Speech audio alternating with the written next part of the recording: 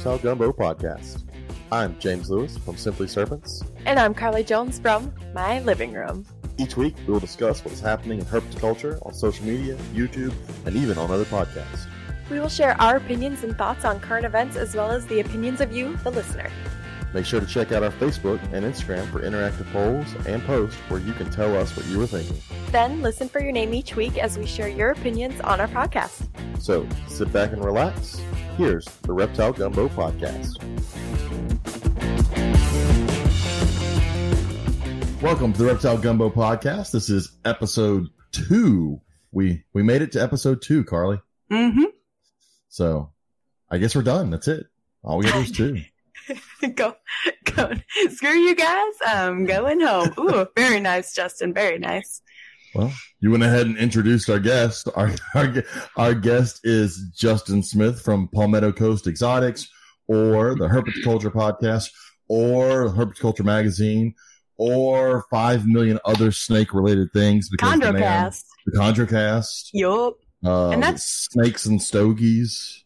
Oh, yeah. That is that one just kind of whenever you guys have time to. Yeah, no, that one's literally just whenever. Like, I'll text Phil like that morning and be like, "Yo, you want to smoke tonight?" And he'll be like, "Yeah." And all that free time that Justin has.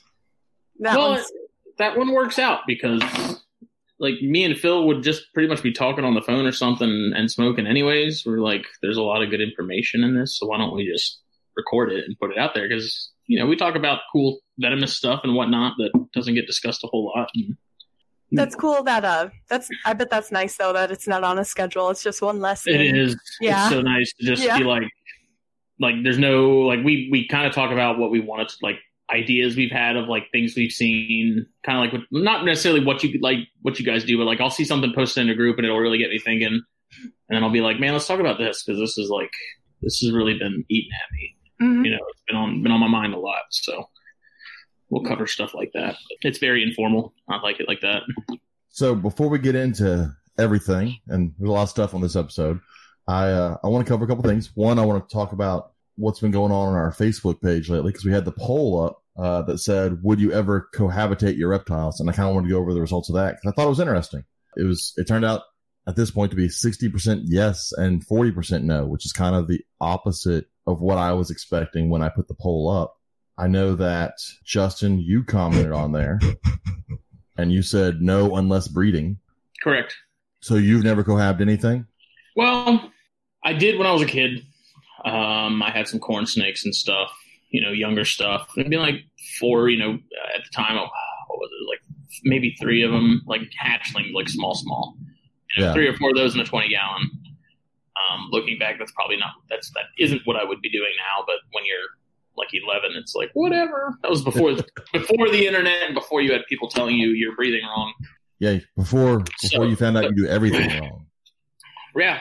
So I don't cohab, and that was kind of tough, because for me it was like yes and no. Yeah. I have the chondros together, you know, for several months out of the year when I'm trying to breed those. I've got the Bairds and I've got the corns together until eggs kind of pop up, but everything else is kind of kept singly. So sort of a yes and no. Like, if I'm trying to get some action out of them, I'll keep them together. Well, and kind of what I saw with the results on there, and people that commented, it was mostly, if people cohabbed, it wasn't snakes. Mm-hmm. Very few. I do know Dallas Rua said that he has 1.1 pair of rat snakes that live together since they were about 6 months old. Yeah. And if you talk to Chris Montross at Dark Horse Herp, he keeps all of his stuff together all the time, like 24/7. He keeps his water snakes together. He keeps his rat snakes together. Like, he cohabs almost exclusively, from everything I've gathered from talking to him. And he did that article on Nerodi in the magazine last issue. Yeah. So, I mean, some guys, if it works, it works. You know, it's with the Boyan stuff, I'm a little more hesitant to do it just because they will cannibalize. Like, there's a chance that they will. So. Yeah, you probably don't want to do king snakes or like blackhead pythons year round. I also think it matters on the cage as well, because I know the Dallas Rua said it was like a 4x2x2 enclosure on his. So it's a pretty big cage for 2 rat snakes.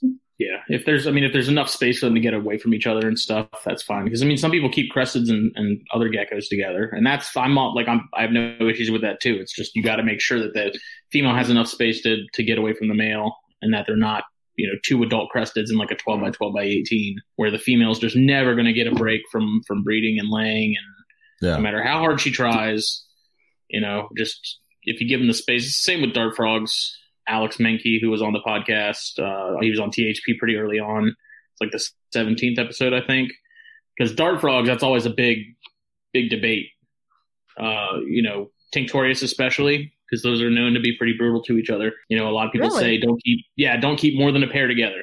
Oh, I didn't. Because the females will fight. But Alex is all about, sure, if you don't give them a lot of things to, like visual barriers, you don't give them a lot of spots to hide and get away from each other.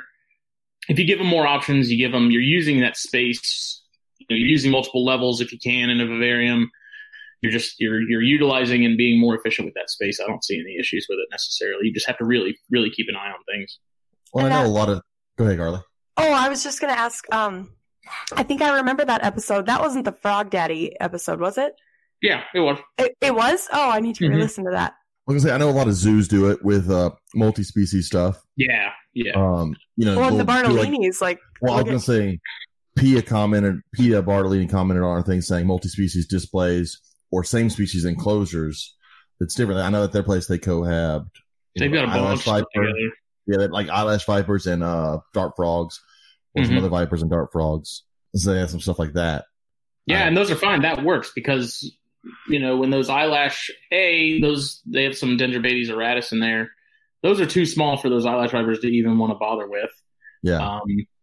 Auratus do pretty well in groups. So there's really no one's sort of stepping on each other's toes in a sense. And I like when zoos do the half water, half land, and you get a big aquarium set up with some awesome South American fish and turtles, and then maybe a big caiman lizard up on branches and some snakes and stuff like that. And the zoos are kind of the number one perpetrator of, because if you spend any time in the dart frog community, you'll see that people come on groups all the time and they're like, can I keep Leucomelis, auratus, and Tinctorius together in a tank? And everyone will be like, hell no, dude. One species per tank. Don't mix the localities and stuff, or morphs, if you want to call them that, in the Tinctorius. Don't keep New Rivers with Robertus or Vanessa with Azuria, whatever. If you're going to keep tinks, keep a group of the same kind of tink in that tank. But zoos are kind of, I guess it's a little different for them because some species are shyer than others. Auratus, you're probably not going to see as much as Leucomelis. And they kind of have to, they have huge vivariums usually, huge setups for a main animal, like some sort of snake or something. And they'll put in 3 or 4 different species of dart frog. And that is frowned upon, but at the same time, people want to see stuff in the tank. Well, yeah, when you're talking something like an Amazon tree boa or an eyelash viper that's going to take up, 5% of the cage in a corner somewhere. Mm-hmm. There's a lot more that you want going on, especially in the zoo setting. And I think that can be done in a home setting when done correctly as well. Mm-hmm. But, there's people everywhere that are going to say, no, don't ever do that kind of stuff. And then there's the other half of the argument as well. I do it and it works. And so I think it goes back to pretty much everything in the hobby, whereas there's no concrete rule for most of what we do. There's not. There's just too many variables. It's kind of odd because you see hybrids and stuff in snakes and lizards, but you go in the dart frog world and the hybrids are really not a thing that you see often. It's pretty rare from what I can tell. And that's just because there's an unspoken rule of if I'm keeping one species in a tank, it's going to be that species. It's not going to be, I'm not going to mix 3 different species or 4 different species of Ranatomea in a tank. I'm not going to mix, the Tinctorius like I was saying. So I don't know. I think people with dart frog people too, they also kind of want to, they have something from a certain area or a certain country. They want to kind of mimic that in a sense. And so if something doesn't come from that, if something from Suriname is being kept with something from Peru, I don't know. Some people are just picky like that. It's odd. No one really mixes species, at least that's on a legitimate level. Yeah. Did you ever take care of amphibians at the zoo, James? Native, I did a few, and I wish I knew more about them at the time. I've learned more about amphibians since then. I did have some tinks while I was there for a short period, but most of it was just native stuff. We would have amphiumas, sirens, big toothy salamanders. When you talk about amphiumas, number one thing is don't get bit with those guys. But not much. A lot of it was snakes, crocodilians, giant tortoises, and stuff like that. Amphibians are kind of my I don't do a lot of them in my own collection just because they take a little more time than I'm willing to put into them. Yeah, they are a little more delicate. And setup, you really got to pay attention to water quality and all that kind of stuff because they're amphibians. I mean, but they're cool. I think axolotls, which are huge in the hobby right now, are really cool. And they're a freak of nature when you think about them. I mean, I've heard things before where you can, and no, I am not saying do this, but you can chop the head off of one, attach it to the body of another one, and it will rewire the central nervous system to that head and brain. An earthworm. Yeah, this is in a lab setting. This is in a Please don't chop the head off of your axolotls at home. Yeah, please don't try to make it like gummy bears when we were a kid. And time to make a scaleless. Yeah, they're a weird one. Yeah, they're really neat. I listened to I was obsessed with axolotls for like a week, like a couple months ago, and there's a lot of really amazing. I'm taking us off topic, but there's a lot of really incredible adaptations and. Well, with axolotls, it's the interesting fact I find is that there are more axolotls in captivity by far. Oh yeah. Than there are in the wild. I know. They're almost extinct in the wild. I know. Yeah, they're almost. I know gone. next to nothing about them. It literally took me like 2 years to figure out what they're like, how you actually pronounce them. Yeah. The axolotls are they're stuck in like this permanent metamorphosis stage. Him baby. And so they never transfer into adults. Now there is a way that they can, like there's some hormones you can give them. They can actually grow into their adult form. What do they look like as adults? I'm not positive. It's very close to, I think, like what you would picture like a mud dog. Right? You're looking it up. Axolotl final form. It's it's a salamander. It's a big thick salamander. Oh, yeah, that's weird. Yeah, it's not nearly as cute as an axolotl with the big old gills. It kind of just looks like a great white tiger salamander. So like I said, they're stuck in that weird permanent metamorphosis. That's why they do a lot of studies on like cell regeneration with them because they're always under that. Yeah, that makes sense. Yeah. So that was our axolotl talk for the day. It's so cool when they're regrowing an arm and they're, they're like Deadpool. Like, when the fingers start to come in, they're just tiny little stuff. They're just a baby hand. They're just little baby hands. But yeah, they're neat. That is a roundabout way to cover our poll that we talked about. Mm-hmm. One other thing I did want to talk about that I thought was really weird after putting out our first episode was I was really big into like watching our stats of who was listening to our podcast. Really? And all that. I know I sent it to you like. It's fun to watch. It's cool to like check in on it regularly and see it. I've been doing that with the magazine a lot. The weirdest thing was seeing people in other countries listen to our podcast. So it started out with like New Zealand. I was gonna say Great Britain and Australia, and then I got Denmark, and then now Denmark is the second country that listens to the second most listens of our podcast is Denmark. So I'm just saying, anybody out there from Denmark, if you were listening, please email us at the reptilegumbopodcast@gmail.com and just tell me who you are, what you keep about yourself. I think it's weird that someone on the other side of the globe in Denmark is listening to us talk about reptiles. It's crazy. And I know I talked to you, Justin, this weekend about you looking at that kind of stuff and seeing just these weird countries pop up. Like Israel and like Afghanistan or Iraq or something like that. And it's just like there's literally I can only assume like with that kind of stuff it's military guys or something. Maybe. That makes sense. I don't know. There's Lithuania was one on there. And I was like I don't know. I don't know how SoundCloud goes about picking up those stats or if how legitimate they are, but yeah, whatever, man. I appreciate all those listens though, no matter what country you're from. Again, shoot us an email. I'd like to know who's out there. Just It's weird for someone to know that I'm sitting in my house and someone in Denmark is listening to me. So I had to mention that.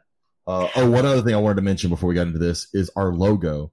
If you've been to our Facebook page or when you pull it up on the podcast apps, you'll see our logo of the Reptile Gumbo podcast, and it's a little gumbo bowl with a monitor lizard and a red-tailed boa and an alligator. Gharial. I was very adamant. I was super adamant. The males are so cool.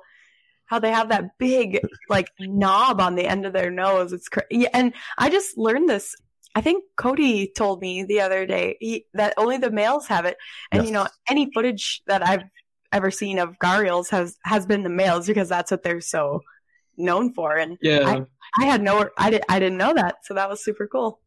Before I was so rudely interrupted, I just wanted to say about our logo. Oh, sorry. that it was drawn by Riley Wes Anderson, who I don't know who out there knows that he's an awesome tattoo artist. I met him at Tinley. Carly and I both met him at Tinley this year while he tattooed our buddy Joe Phelan in the hotel room.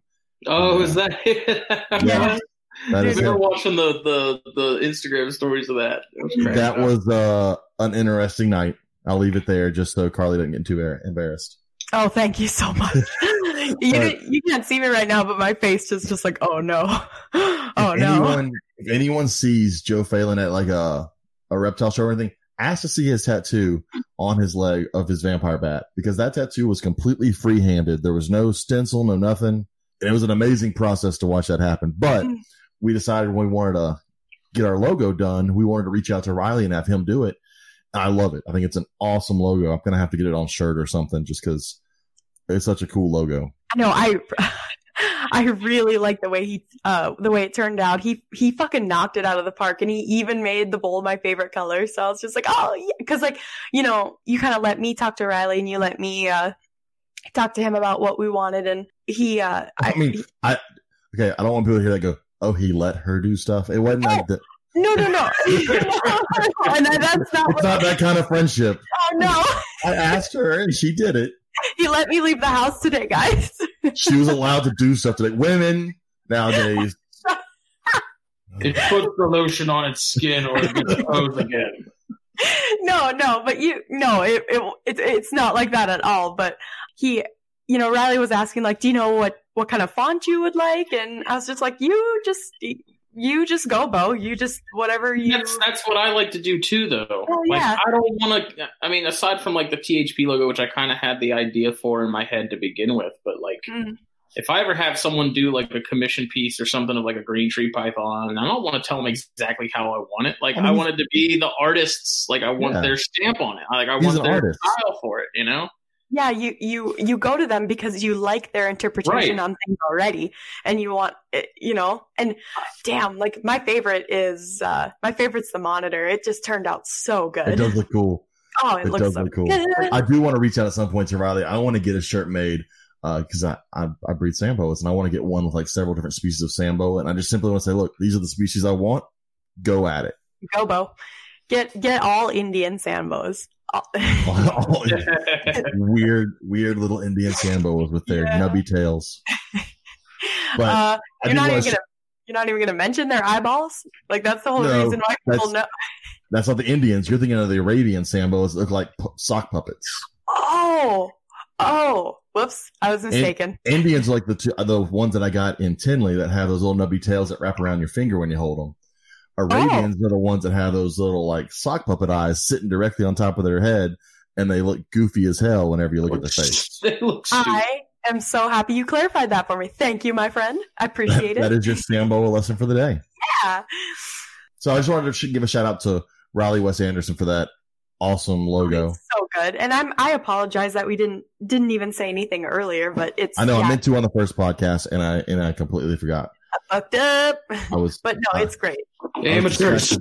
I was distracted by Joe driving his car down the interstate. Yeah. The next thing I wanted to bring up, and all three of us can talk about, is Southeast Carpet Fest. Oh, it was amazing. I got to make it to my first Carpet Fest ever. Carly. Oh, that was your first? It was. You were my first, Justin. Oh man.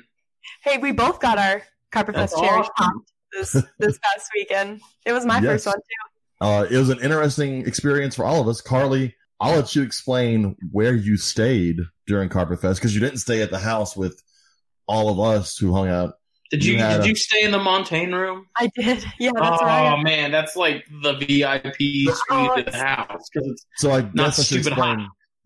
Carpet Fest was in Melrose, Florida. It was Southeast Carpet Fest in Melrose, Florida at Cody and Pia Bartolini's place, which this is my first time being there. If you've ever been to a zoo, it's better than that.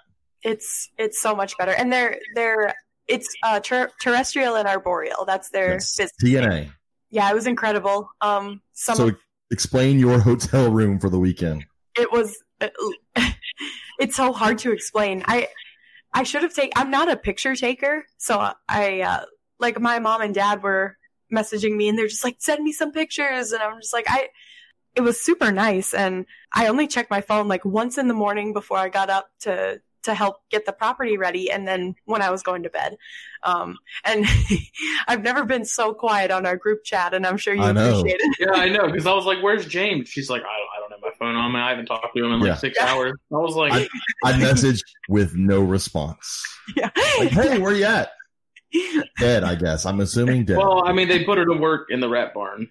Like, dude, we did work. Like Mama did. P and Cody will put you to work, man. Hell yeah! But like that's the least you can do when when they put you up, and it's just it's so hard to explain how breathtaking. Like I would set my alarm pretty early, but usually Cody was up even earlier than that, and he would knock and come in and check on the animals. So I would be like, "Oh, but it's time to wake up," I'm pretty sure he just doesn't sleep. Yeah. So I guess I'm gonna try and paint a picture for everyone who wasn't there, because it's hard to imagine. I didn't know what to expect. I knew that from what I heard from last year, they had amazing setups and cages, and their house is full of venomous. But it's amazing cage. So when you go in the living room, you're welcomed by these giant, and they're new, the new cages they just put in, these giant black cages that are probably, I don't know, 8 foot long. Yeah, they were like tall. 8 by 4 by 2, I think. And each of them has 2 9 foot black mambas in them. And so that was amazing. And then around the room is just, it's hard to explain. So many great looking snakes. There were the Sri Lankan pit vipers. There was the death adder, which I thought was the prettiest snake there. I love that. That's one of my favorites that they have, that hypo. That thing is, oh my God. I posted some of these pictures over on our Facebook page, on the Reptile Gumbo podcast Facebook page. I wish I'd have taken more, but I got some of them on there. There are tons of cobras at inland taipans. Their green trees are there too. Yes. Of course, a good portion of them were in the Nido shed, but there was green trees there too. And those are really cool. Well, that's the funny part. Is there's a black-headed python in there, and there's some green tree pythons, and no one gave a shit. Yeah. Because you're looking at everything else that you don't get to see anywhere else. Yeah. And there was a puff adder. That puff adder was amazing looking. Mm-hmm. It's just, there's fer-de-lance.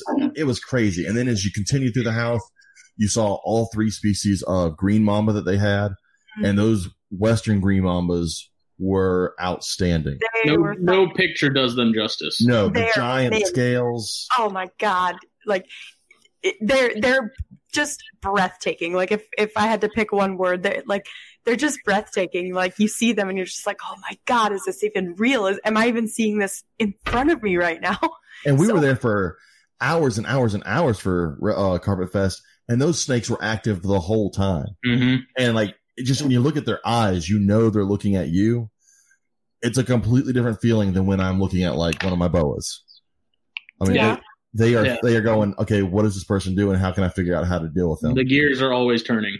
And then we talk about the cohabbing in the Western green mamba cage. There were also 2 awesome gaboon vipers hanging out on the bottom of that cage. In there, they also had the eyelash viper in a different cage with some dart frogs. And I can't remember what that green viper was on top.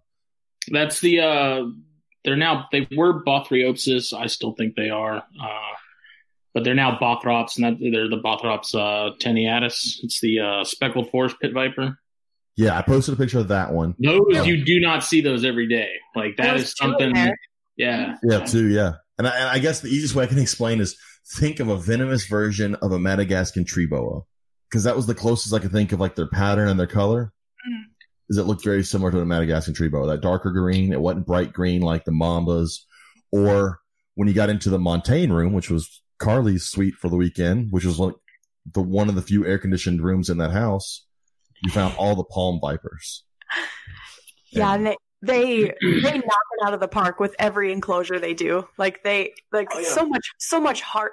And I was just so thankful to see the process from seeing it go from, and already when I came in on Wednesday, I was already blown away. But then to see the process from Wednesday to when the doors open on Saturday, like it's just so much heart and hard work and just like it was crazy. And these aren't just like big empty cages with paper on the bottom. These are planted cages with tons of live plants and trees and leaves and branches.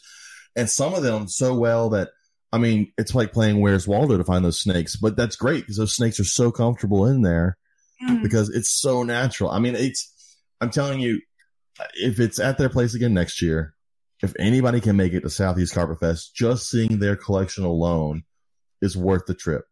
It really is. I kept going in and just staring at stuff. I was like, oh man, especially those mambas. I mean, because they were constantly moving back and forth. Yeah, you could walk around that whole place like a million times and it still isn't enough. There's just always something. The only room in the house without a reptile was the bathroom. Yep. So. Which bathroom? The guest bathroom. No, they're like their bedroom and their bathroom is. They also have stuff there. Like that's like their quarantine stuff for. It's nuts, man. So, but that was part of Southeast Carpet Fest. That was the awesome animals and the collection and seeing that. And then the other part that was great for me was seeing everybody. It's the first time I got to meet you in person, Justin. I've been making fun of you with memes for like 2 years now. Yeah. So it's the first time I got to meet you and first time I got to meet Jake. And then there's so many names that you hear on all the other podcasts there. Like, and you don't know faces because you've never met them before, but then you hear someone say someone's name, like Jason Balin, and you turn around and go, oh, that's who that is. Yeah. And you hear these names on NPR and on your podcast, and then you actually see the real person. And it's just cool to hang out and talk to folks, listen to what they keep. And I talked about reptiles some. But a lot of it really isn't like reptile talk. A lot of it's just bullshit. I know. When I left, I was like, man, I didn't talk about reptiles nearly as much as I thought I would. Yeah. And then we had the Nido Talk, which I saw you put the Nido Talk up on your podcast. I did. So I definitely suggest people go listen to that. That was really interesting. Listen to it's on YouTube as like the video form. If anybody wants to see the slides that were presented, which I think you definitely should. If you can listen to the audio version if you want, but I think to get a better grasp of like what the virus actually does to animals, you should be watching the slides. I learned a lot from that talk. Oh yeah. Maybe not eat while watching that. Well, yeah. There's some slides that are just so eye opening. It's like it's bad, but then like I've never ever seen it in person myself, and to see like an animal opened up and how much it affects them. The inside out. It's just like, who was I talking to? Are you guys going to make any changes? Like my quarantine, and I'm not adding any animals like by a weekly or monthly basis, like, but my quarantine is not going to be 3 months anymore. Is there anything new that you guys are going to be doing? I don't know. I mean, I already quarantine in a completely separate room of the house, and I'm pretty careful about that. Are you going to like I have another quarantine room as well, but you get like a certain degree of paranoia. Yeah. Well, and that's what I'm afraid. I'm afraid I would get too paranoid. Well, I mean, there's a healthy dose of paranoid, and then there's kind of an unhealthy dose of paranoid. Like doing all the correct measures and stuff to make sure that everything's healthy and everything's on the up and up. Like that's one thing, but to be so scared of it to then be like, I'm not going to buy anything else because it's crawling on me. I can't get away from it. To be so scared to not. Add anything. I mean, obviously we're all super careful about who we, I get exactly what you mean to be where it's so crippling in your fear from exposure. One thing I found interesting in that talk, and listen, if you want to know more about Nido, go watch that video or go listen to Justin's podcast, the Herpetoculture podcast, where he talks to Pia, or one of the recent ones where he talked to, I can't remember their names. That was Dr. Osibov, who was the one who did the talk. Him and Steve Tillis, actually, who both were in that video. So both of those podcasts are great if you want to hear all the information on what it does, how it is. But one thing I found interesting was how many different species it's in. Because really, you hear about it in carpets and green trees, a little bit, originally in ball pythons, but that list showed almost everything. I mean, it was in boas, all the different types of boas. It's just so strange because, they mentioned Steve Tillis and his Kenyans and how they literally gave some of these sand boas the virus. And they were completely asymptomatic. Like there was no issues whatsoever. They just had it.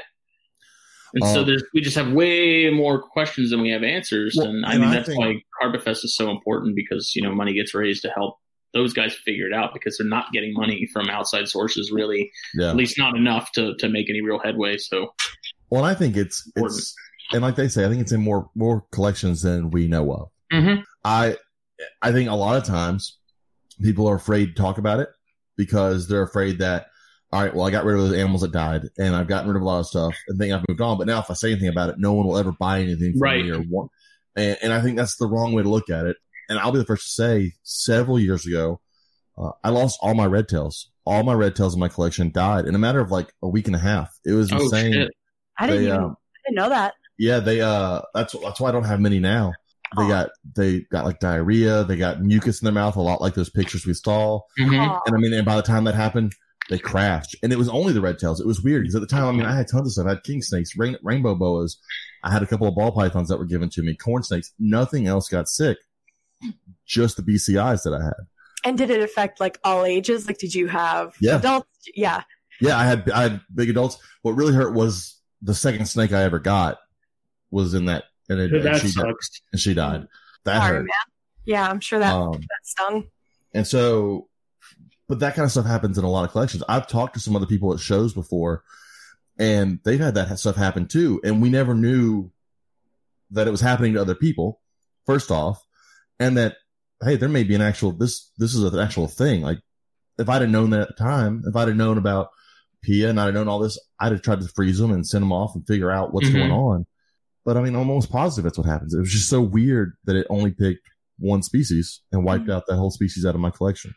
Yeah, and a lot of people, I think, like you said, this isn't anything new.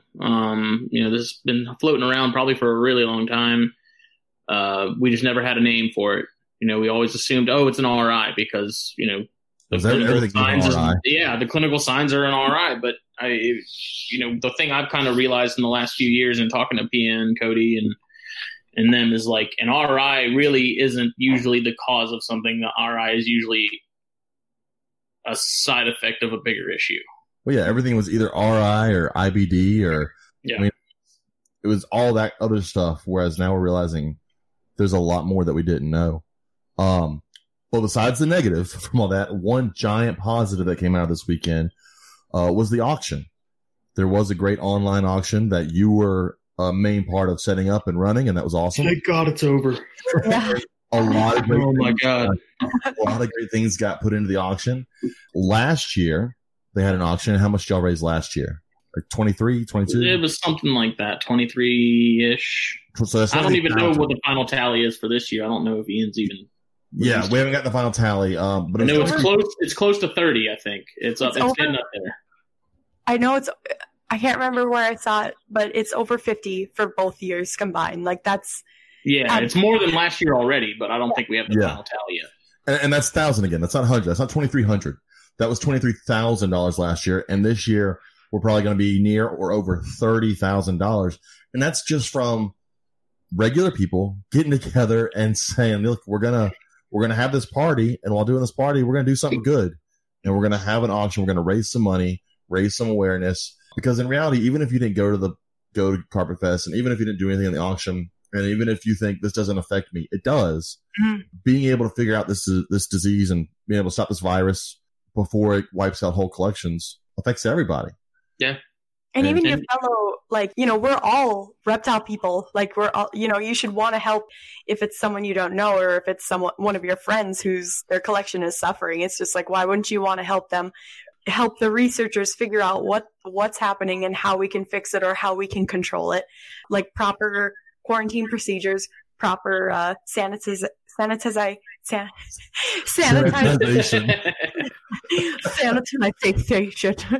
Every episode, words will give Carly trouble.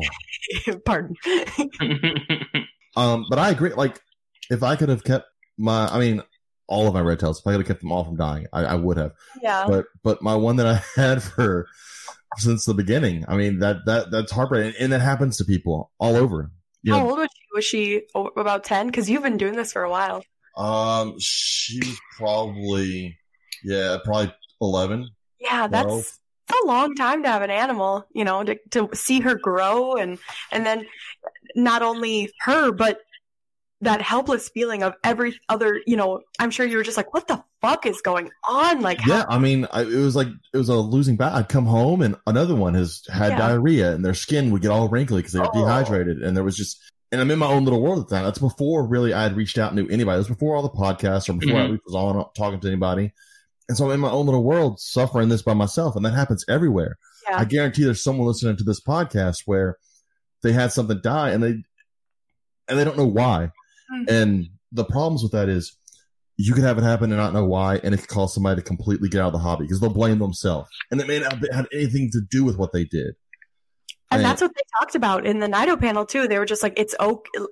Most of the times it's okay. You didn't do anything wrong.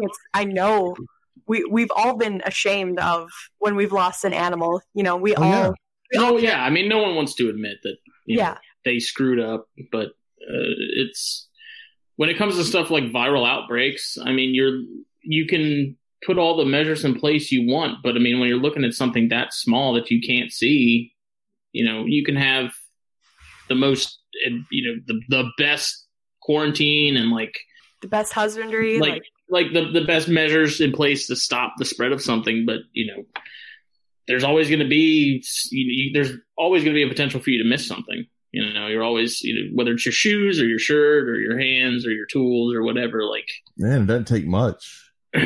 Yeah. I mean, you can't see these things. And at the same time, I don't want any of that, like I said earlier, to scare people. Oh God, I'm afraid to do anything. Right. You just need to limit stuff. Like I've quit taking a lot of my snakes I don't take any of my animals to like a pet store anymore. Mm-hmm. And that's a couple of reasons. One, I don't want to be that guy.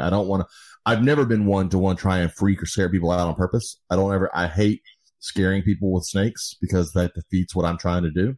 But there's just so many risks when you take an animal out in public. Now, I'll do education programs at places, and I have to take it's a calculated risk. I have to take my animal there, but I try to limit a lot of that. Maybe don't take your snake around your neck out to the park just so you can get attention. Yeah. Well, okay. and those education programs, like that is something that people are coming to learn or to, out of curiosity. Like that's not like, hey, surprise, you have ophidiophobia and you're not expecting to see a snake, and here I am at Target with a fucking ball python wrapped around my neck. Like that's look at Carly using big words. Whoa. You got that out, but you couldn't say sanitization? Yeah. But yeah. So like I said, this Carpet Fest, I will definitely be coming back next year. Are you going to Daytona? I don't know. I'm undecided. I'm either doing Daytona or Tinley. I can't do both because I'm a teacher and can only take so much time off. But I don't need to learn. I haven't been to Daytona since 2009. That was my honeymoon. I actually honeymooned in Daytona. I didn't know you haven't been back since. I haven't been back since then. But that was kind of the, I don't want to say the downfall of Daytona, but that was kind of when it started to go a little downhill. I thought you were about to say like the downfall of our the downfall of my marriage. No.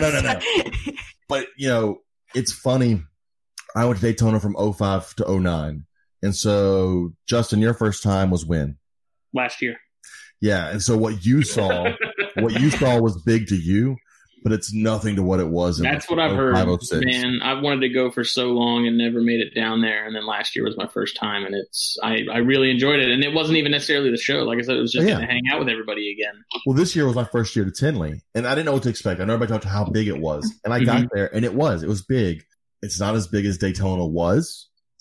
I don't know if anything will be, because I mean that was a time in the hobby that was insane.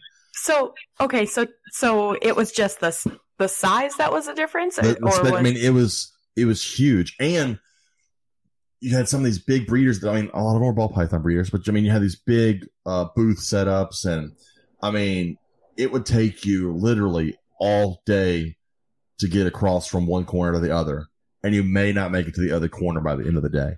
Mm-hmm. And then on top of that, every hallway around the place had tables and booths in it. It was crazy. I don't know whatever happened to the pictures because it's before like good camera cell phones and all. I mean, I would go up to the top of the Civic Center arena or whatever it's in and take a picture of the whole floor. I mean, it was just a sea of madness, but it was amazing. That sounds incredible. And I loved it. And I remember back then, there were a lot of ball pythons, but people brought so many cool, like the very first moon glow boa I saw there. I remember seeing it on kingsnake.com on the forums. And then a few months later, I got to see it in person at Daytona. I saw the first golden child from Nerd at Daytona. And so it was that kind of stuff. So what made it start to kind of compress and just less people vending, or laws? I think were a big part. A lot of laws hit Florida, and some people just decided not to go anymore. Yeah, that was probably before a lot of the stuff that's in place now, I'm sure. Yeah, and so people kind of quit going. But from my understanding, it has been starting to get bigger and bigger again the past couple of years. So I would like to go. Like I said, it was 2009 when I got married. Our honeymoon, we had to plan our honeymoon around when we had vacation because we both worked for the zoo at the time. So we're like, all right, we'll get married the week before Daytona so we can use our vacation time to be at Daytona. So we got married. We went to Disney World, Sea World, and then we also went to St. Augustine Alligator Park, which is where I went this past weekend after Carpet Fest. Yeah, I'm bummed we didn't get to do that. I wanted to go. God, I haven't been to that in a long time. Well, somebody on this podcast was supposed to be there. I was, but dude, there was so much to do. And then when we were done with all our like chores, Pia was like, "Do you want to go?" And I was like, "Can we just go? Can we just go home? Like, can we just go to bed? I just want to fall asleep so bad." Yeah, and then we went to Daytona 10 years ago, and that was the last time. I mean, because that's a huge drive for me. That's like 16-hour drive from Oh my God! Would you guys just fly? No, I mean, because it's cheaper to drive. Well, saying that, if I'm going to a show, I'm going to buy stuff. I mean, we drove 16 hours to Tinley. It was a 16-hour drive to Tinley, but I mean, I was buying a rack. I bought snakes. Yeah, you did buy a rack. Yeah. So I drive because if I'm going to go to one of the big shows, I'm buying something. Okay. I save up for it. But like I get those two Indian sand boas this year at Tinley, which I love those things. They're doing okay? They're doing good for you? Great. They're awesome. Yes. Yeah, you were I was so happy to see you get those though. Like because they were right up your alley, and I don't know, it's just because I wasn't buying anything, so I was just gleaning off of that joy from you, just like living vicariously. Yeah. I was like a leech. Right. So that was Carpet Fest. I'm sure you'll hear about it on your podcast. I'm sure Joe and Melissa will talk about it on their podcast. I'm sure someone will mention it to Eric and Owen since they didn't get to be there and talk about it on their podcast. And I know a bunch of people were filming too at Carpet Fest, so there's a lot of outlets for you guys. Videos. It sucks if you couldn't make it, and you know, maybe next year if you're able to get out there, because you will not. Like, it's an experience you won't trade for the world, at least for us, at least for me. And if you can't make it to Southeast, look, there's Northeast. They'll have Northwest. There's Southwest, which is kind of more central. Yeah. West, but still Southwest. Hopefully they'll do a South again at some point. And then Tinley is kind of like they say, the unofficial Midwest. But go to these things. Even if you own one snake, go to them.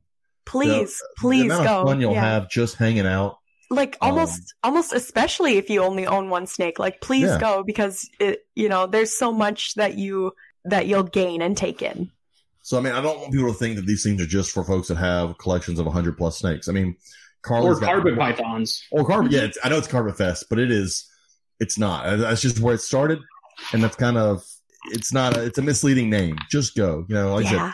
I mean, Carly's got 4 snakes and she went to it. So, I mean, it's not just for people who have a ton. And even with that said, if there's a local reptile show, go to it. If you can make it to Tinley, Daytona, to the Super Show out in California, go to them. It's an experience that you won't regret. And we even I think we talked about that a little bit on the last podcast. Like, go and patron your local show. Exactly. So that is somewhat my recap. I kind of want to jump into what we came to talk about. Other than that stuff, we came to talk about that stuff as well. But we do want to hit on YouTube stuff and Facebook stuff and all that every now and then. For the second week in a row, the video that I found interesting came from Wiccan's Wicked Reptiles. Dude, he's pumping out some bangers though. Like he's some really, really good informational videos. Yeah, that I like. I do enjoy his content. And he's talking about some really good topics that, some of them are the ones that we kind of all talk about and we go around and around. Like, that's not to say we shouldn't talk about them and then go around and around. No, I think we should talk about them in a civil manner. I think a lot of the topics he brings up are the ones that you'll see on Facebook that people, for some reason, have the inability to talk about in a civil manner. Yeah. And that's one thing that I want to talk about, I think, with yours when we get to it. But the one I watched was top 5 most controversial reptiles / mutant reptiles. And they've been mentioned on other podcasts, but I kind of wanted to bring them up again. It's the main ones, like spider ball pythons. Then you also have the jag carpets, which I owned a jag carpet up until last year. And anybody that owns them, that's fine if you want them. A lot of these animals that were on this list, I think, are fine to own. They're just not for everybody. And I think it's one thing we've got to learn that, okay, if it's not for you, that's fine. But you don't have to bash somebody who does want it and does take care of it. I like jag carpets. I think they're cool. Yes, they have a wobble. I didn't want to deal with that, but that doesn't mean the next person doesn't mind dealing with it. It was kind of fun for me to learn about the silkies or the leatherbacks. Oh, yeah, the double leatherback. Yeah. So you take the silkies are the product of 2 leatherbacks, correct? Or is it the other way around? No, I'm pretty sure it's a product of 2 leatherbacks. Okay. It's basically a scaleless bearded dragon. I need to watch again. I'm like, I had so much fun learning about it, and here's how much I learned. It's basically a scaleless bearded dragon. And he talked about the fact that you kind of have to take care of their skin. Like, you got to lotion them up. Yeah, it puts the lotion on its skin. Lube it up. Just let them slide around in a 1/4 inch oil for 45 minutes a day. Just lube up your lizard and you're good. Yeah. But that doesn't, if someone's taking care of it properly, that's fine. Have you guys ever had beardies? I don't even know. I've had a bunch. I think I may have bought one, but I've had a lot of them given to me. Because you were saying that if someone, like you were saying in the last podcast, you were kind of the guy that people would go to. Okay, so you have had your fair share of beardies. The current one we have is in my wife's classroom, but we have one. Oh, yeah. How about you, Justin? Have you ever had a beardie? I had 2 of them probably 14 years ago. They're cool lizards. I like them. Yeah, I enjoyed them. I mean, I like Uromastics more. Like, if I'm going to keep lizards, I think it's going to be Uromastics again, because I've got a Euro. Had a few of those, and they're great. I love those things. You have one? I have one. I love it. Yeah. Jeez. And these are all probably things that you've told me. I guarantee I've told you. Yeah. Remember when I asked in the group chat, like, 3 or 4 times, I'm like, hey, by the way, have any of you guys played Pokemon? And they're just like, Carly, we've got over this. Ryan is just like, remember I showed you my Pokeball tattoo? Her hard drive is full. It is. There's so much of it. It's got to be rebooted some. But I have an oscillated Uromastics. I think Euros are awesome. They're you don't have to deal with bugs. That's the great thing about a Euro. Yeah, I enjoy them. But I like lizards. I personally can't own a lot of lizards just because I know how I keep reptiles, and I don't want it to be negative appearance on me, but I just don't have the time to put in that is needed for lizards. Especially, I think snakes spoil you. Dude, yeah. I think that might be what all 3 of us like. I don't want to put the time in to care for a lizard. Like, even something that, like, Uromastics, they eat mostly like plant matter. Yeah. Yeah, it's veggies and like lentils and seed. Yeah. Yeah, I don't want to fucking do that. I can do it with one, but when you see someone who has tons of beardeds or like monitors, like people that own monitors, that as much as I would love to have a monitor, the time it takes, because that's such a social animal that you've got to work on the social aspect along with just the basic care. It's almost like having a parrot. You can't just put it in a cage and leave it alone. You like got to actually. You gotta interact with it. Like a 6-year-old that'll bite you if you don't play with it. Because don't some, like African Greys, don't they have the mental capacity of like a 4-year-old? Oh yeah, they can problem solve. Yeah. They can figure out colors and shapes, and I mean that's one thing. A lot of these animals, like I said, when we were at Cody and Pia's, looking at the mambas in the face is just, it gives you a whole different understanding of a snake. Like, there's thought going on there. More thought so than when I look at my derpy little Samboas in their face. And they look you in the eyes. Like they're looking back at you. Well, their eyes move. Like, it's It's weird. And they, I'll never forget it. Well, I will never forget this as long as I live. Like, it was looking around, and then it looks you in the eyes and maintains that eye contact. It's like the velociraptors from Jurassic Park. God, like this thing, I mean, like I would not want to go to, I don't know, they were just incredible. It's pretty funny to watch Cody, who's not very tall, work these like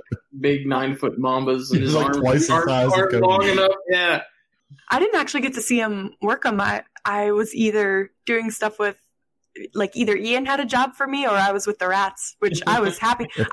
I was happy. I'm sure there'll be other opportunities to see him work them, but and I saw him work a couple other things, but not the mambas. But look, I thought all that collection was amazing, and I do want some venomous at some point.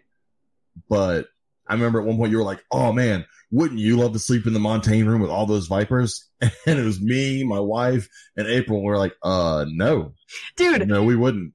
Are you fucking high? What are you talking about? Room in the house. It's incredible. The temperature is amazing, but the problem is everything in there can kill you. And this is not a reflection on Pierre or Cody, because the way they keep their animals is insanely awesome. Immaculate. It's the highest safety measures. It's a matter of shit happens. And if I'm sleeping in the middle of the night and roll over and smack a tank and break it open, I'm dead. Are you a restless sleeper? Like, do you roll around? I don't know, but I don't want to find out there. That's not that's not the place I want to find out. But in the middle of sleep, I play ninja fights. Like, I don't want to. Yeah, that's not the house for sleepwalkers. No. Yeah. Just think about if you're sleeping in that main room and you have these giant glass windows in the mamba cage and you shatter one. God, it was, I would happily live in that. Like, all they would have to do is set up a little exoterra for me, just mist me twice a day, and I would happily live in that room.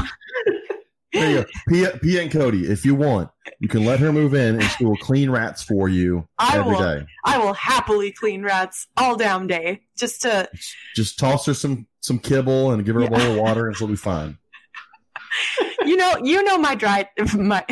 My diet is strictly tofu and chickpeas. James, you know me by now. That's true. Give her the shit you would normally give to someone you hate. Yeah. She'll love to eat it. She'll be all over it. She'll love it. I'm into it with my little hands. But so back to the video. Again, it talked about a lot of the controversial reptiles and that you hear them all the time. And I talked about the silkies, which take special care, or scaleless snakes, which a lot of people are like, oh, scaleless snakes are horrible. But I've heard from many people that care-wise, they feel like marshmallows. I don't understand the hype. I'm kind of ambivalent to them. I don't get it. Well, see, that's one thing. It's not your thing. But I don't think because it's not your thing or my thing, I'm not big on scales, that we need to be like, it shouldn't exist. Because it's from my understanding that most of the scale stuff sheds fine, eats fine, behaves like a snake would. It just has no scales. And I think it's weird for us to go, no, it shouldn't have scales, but this one should be purple. Like, that's, when do we decide which mutation is right and which one's wrong? And I can see where some people say, like, spider and jag, it causes them to have neuro issues. I can fully understand someone not liking it.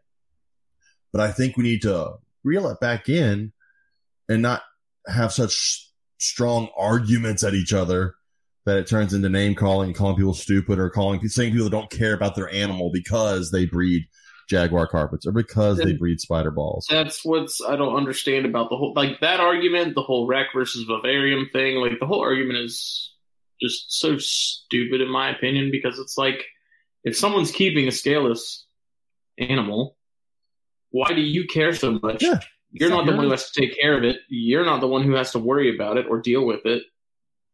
And this all ties into Carly's video. Carly's video was from Animals at Home, which that is a misleading one, because Animals at Home also has a podcast, which I suggest people listen to. He has some really great episodes, but he did a YouTube video on Reptile Facebook. Is it broken? ? And it basically was this. It was how when you get into a reptile Facebook group, there seems to be no middle ground anymore. Nope, it's all or nothing. Yeah. And it's always the cage, and cage and racks will come up a lot, and I'm sure we'll talk about it a lot, because I'm very much a rack person, and people can hate me for it. But also look behind you. Like, look at those cages. Like, yeah, I mean, I've got my big snakes are not shoved into a box. They've got.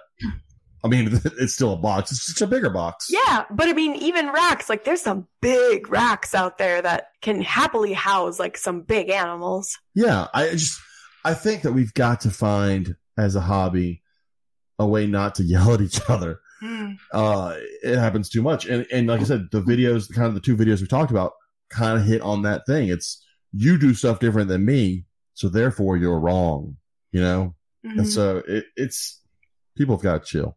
And just being open and talking, like, okay, why do you feel like that? I'll tell you why I feel about that. And you can disagree. It's cool to disagree. That's fine. I don't even get into that. Like, I don't even bother arguing really on the internet anymore. I don't anymore.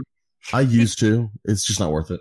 The only reason, like, and back, I mean, even like by this time last year, I would totally be lurking on arguments on Facebook. And, you know, just because like it was a great way to learn when two people were super passionate about one side or the other. But it was so rare to find people saying it in a tactful way. Yeah. But so even by this time last year, I was like, ooh, shit, someone's like popping off on this debate or that debate.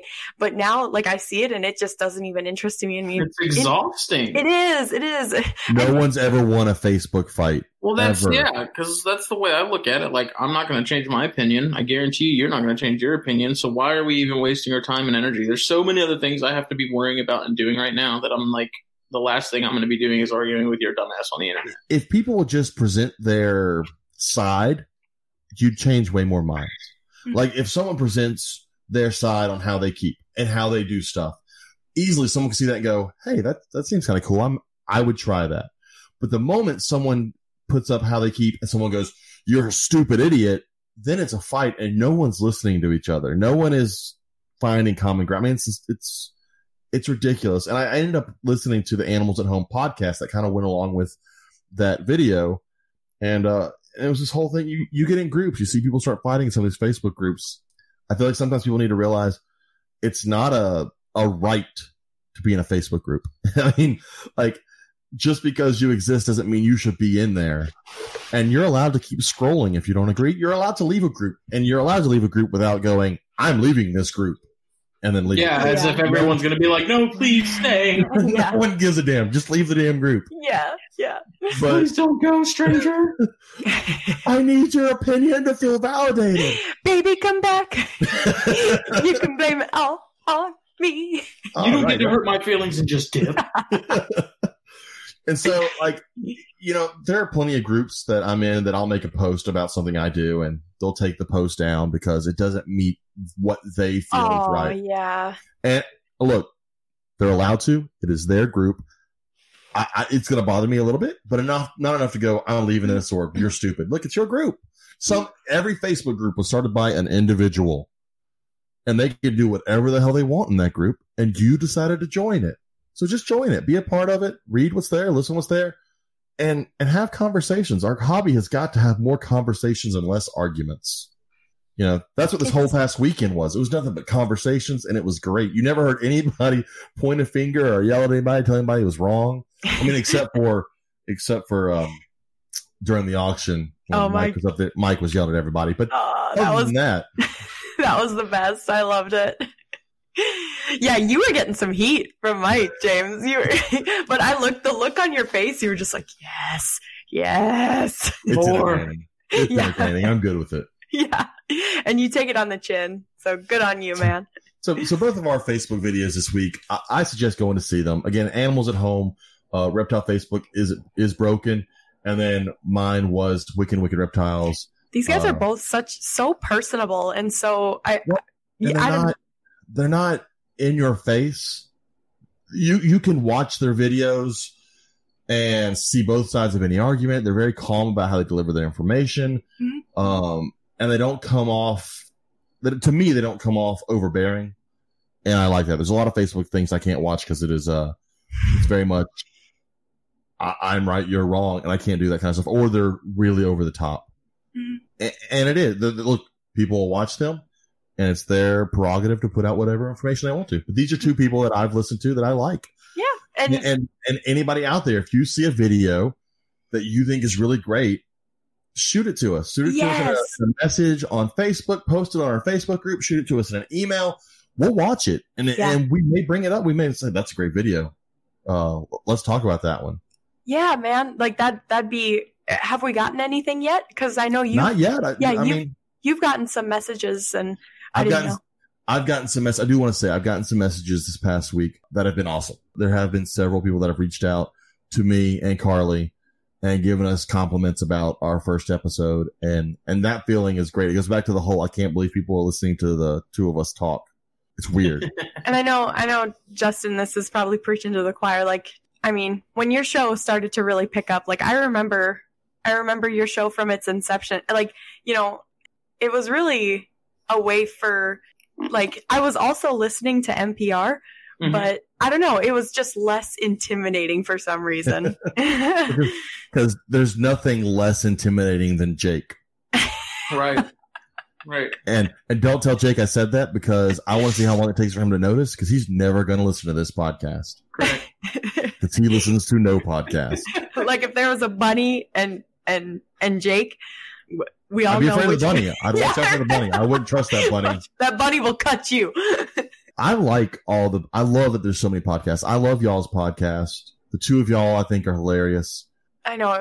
And I think there's room for all of our, I know some people will go, there's too many podcasts.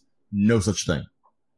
I've never heard someone say that. I have. Really? It's weird. Oh man. But I love it, because I remember when there was nothing. Yeah. Again, it goes back to, it was just you and your snakes, and you never heard from anybody else. I told Joe this. I think that things like your podcast, NPR, their From the Ground Up, they've really shrank the global community for the reptile hobby. And I never would have met you without your podcast. I never would have learned about carpet. It's funny how that works. You know, it's just strange how that kind of thing, because I guess it's not really like a circuit, but you know, there's a lot of crossover and listenership between shows and stuff like that. And yeah, it's funny that, it does, you know, when we went to the brewery Friday night, you know, there was Greg Waltz and I think like one or two other people came rolling up wearing ConjureCast shirts. Yeah. You know, I saw that. Like that. It's weird. I'm still like, why are people buy this shit? Like, yeah. Well, and I told Joe and I told Carly when I had this idea for this podcast, you guys do a great deal of interviews and you do a good job at them. From the Ground Up, they do a great job of interviews. NPR has done a great job of interviews for years. I needed something that wasn't the same as that. Yeah. And that was what this was. I wanted this to be more of a conversation, because I feel like the hobby needs more conversations. Well, and theirs is what do you mean? Like, what are they? Theirs is definitely conversation too. No, it is. It is. No. What do you think? I like y'all's one-on-one. Every month we do the one-on-one.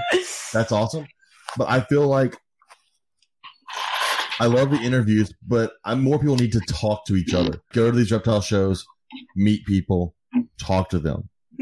And so what I wanted for this show, this podcast, was just to have those talking points. You know, we talked about 5 most controversial reptiles. Talk to people about them. Don't argue with them, but talk to them about it. Say, look, what's your opinion? If their opinion is different from yours, that's fine. You learn somebody's opinion. That's cool. And that's kind of the goal here. And so I don't know. It's a roundabout way of saying, I like your podcast and everybody else, and I'm going to crush y'all. See, are you naturally a competitive person? Because I am not. Me? Oh, yeah. I am. Really? I am. See, that's why we're.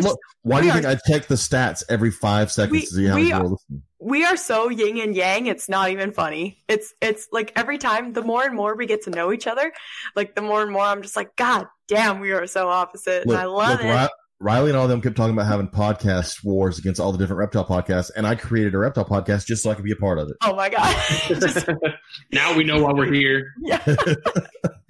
But I do want to say, speaking of podcasts, and this is kind of what I have. I listened. I know you listened to the Morelia Python Radio podcast. Oh my God. They put out last Friday, and I'm not going to say I fanboyed. I know you fangirled over them, but it was awesome to hear Eric say he listened to our podcast, and for him to talk about it, and to hear Owen butcher the name of our podcast over and over again.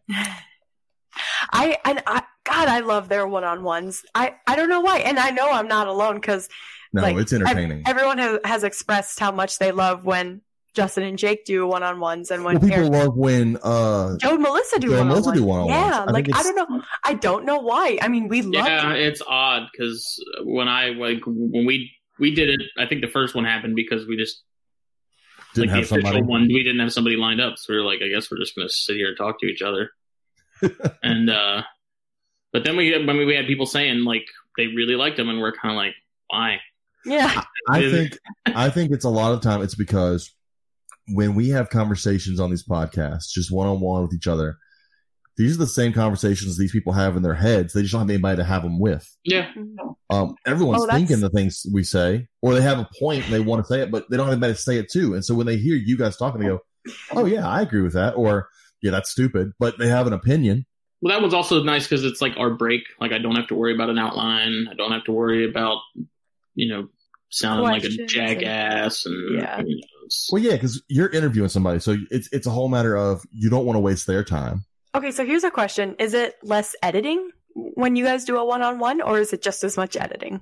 No, I mean, I legitimately do so little editing each episode. Oh, like unless the only thing I'm really taking out is like any awkward silences, which is now at the point where it's kind of rare because I can kind of tell when we're getting into one, and so it's like throw something out. But before, yeah, I mean, it's the bare minimum of editing. I don't know. I just want it natural. I just want it to flow and be its own thing. Ours are heavily edited. They are very edited. But I don't mind. They will get better. It's at no fault of James. I know how much work you're already putting into it, and then it'll get better.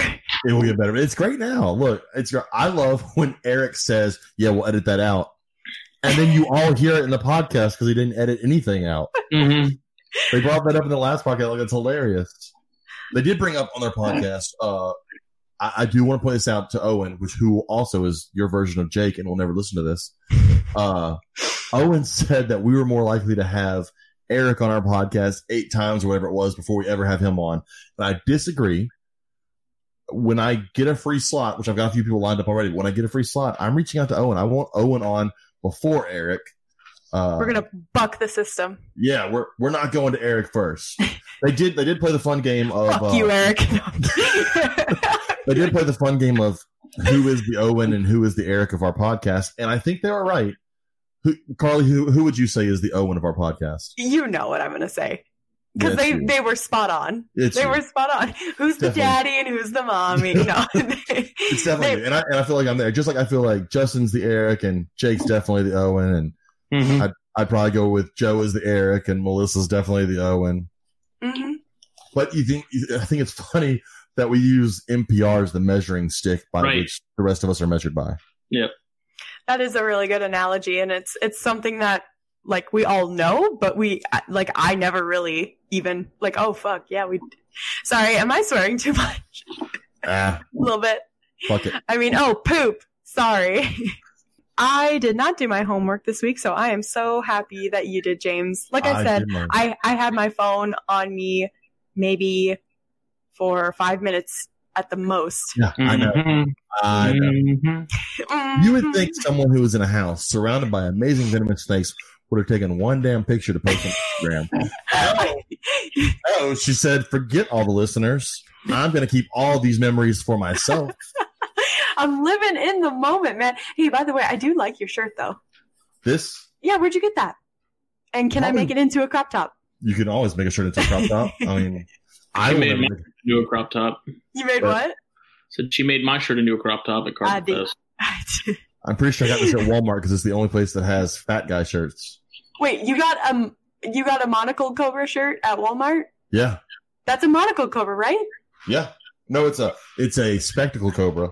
It's got the 2 spots, not just the one. See, I can see it now. I was like, this is how little I know. Everybody, yeah. Oh my God, yes. Okay. So glad folks can't see that. Take it off. Take it off. Ow.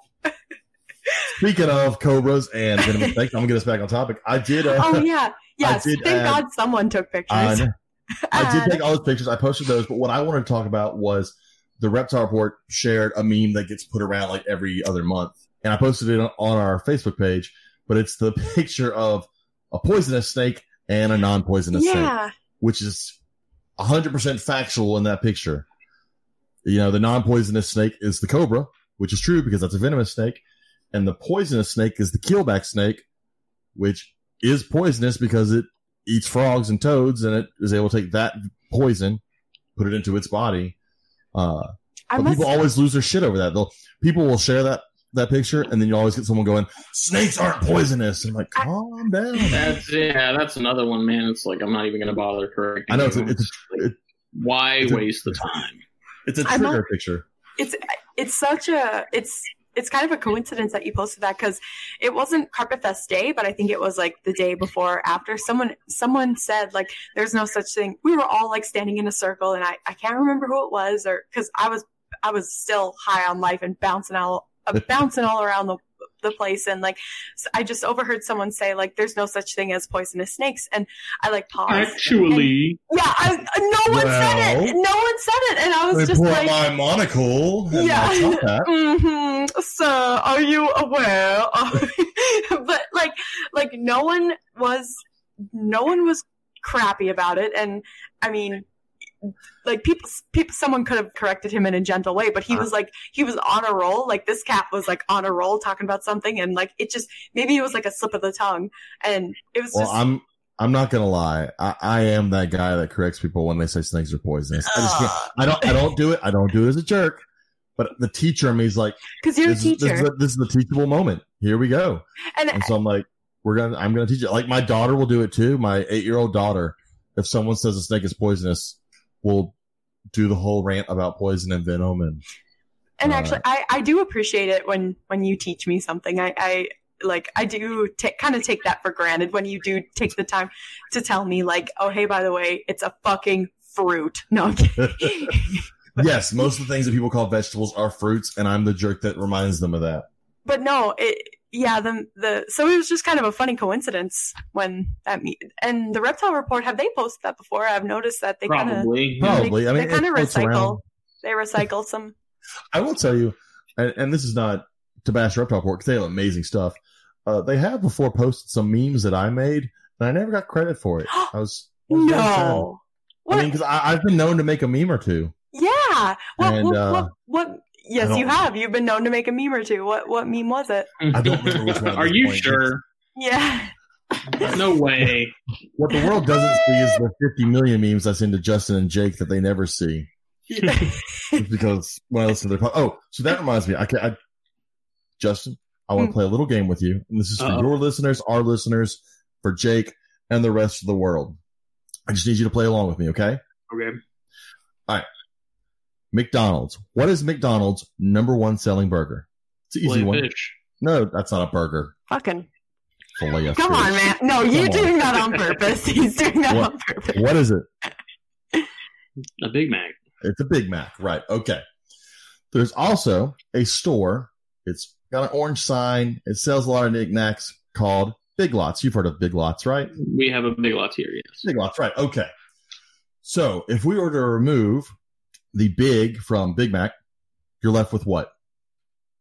Are you waiting? I know what you're trying to do. No, we're going to finish this out. You're left with what? Maclets. No, it's not what it is. You're left with Mac, and if you remove the big from Big Lots, Justin, what are you left with? Say it. Oh my God. Come on, Justin, say it. Mac Lots. There we go. What people can't see is that Justin is physically ill from having to say the word Mac Lots. I couldn't help it. I had Justin on, and look. James, well done, my friend. Well done. I listen to your podcast, and I'm always like, oh, God, I wish their podcast was live. So I could comment in live time. Mac Lot. I had no idea that would. I know. I was a point of discussion apparently with a lot of people. Like I'm saying Maclots. I'm just saying Maclots. I'm just like, but you're not. But you're not. You're not saying. I am. But you deserve it for letting your podcast co-host say papaya for like 3 episodes. Dude, okay. I've defended myself on this enough. We hadn't known each other that long when we started doing it. I didn't want to be the guy that was like, "Hey, man, it's not Papayan." But I was like, "There's no way he doesn't know that that's what they're not called." It's like he has a room full of them. Like, surely he knows. That's how I feel about when you say Macklets or Bo Ellens. Well, I remember you saying after he would say Papayan, you would say Papuan. Yeah, that he would pick up on it. Maybe he'd pick up on it. Yeah, and he did it, and it just got better and better. I was like, yeah, those Papuans are sweet, and it just right over the head. You did make an effort. I attempted multiple times. You tried. I was like, after a while, I just gave up. I was like, sure. Yeah. I love listening to the podcast. I'm like, what word are they going to butcher next? Here we go. Bo Ellens. Oh my god. What? Look, it's a different emphasis on the same syllable. Okay, the wrong emphasis on the wrong syllable. Oh, Bo Ellens. Oh. Anyways, I had you on here, so I had to make fun of it. Dude, I had no idea where you were going with that. I was like, oh wow. I knew. You knew. As soon as I thought of it, I was like, this motherfucker. He's trying. See, that's why he you thinks guys I'm walking into this one. Older, wiser, more mature. Oh, so I wanted to look at, since someone actually did their homework and filled out the rundown sheet, and it wasn't Carly. I was looking at what Justin put. We talked about the Nido panel a little bit, and I referenced the best way to see that is to go to your Facebook or go to the podcast, YouTube, find it there. You also talked about Dan Maleri's recent videos, which I've watched. But I'll let you bring them up. Honestly, I need to watch like the last two that he's posted. But it's always really cool to see the videos he posts of like the farm and stuff.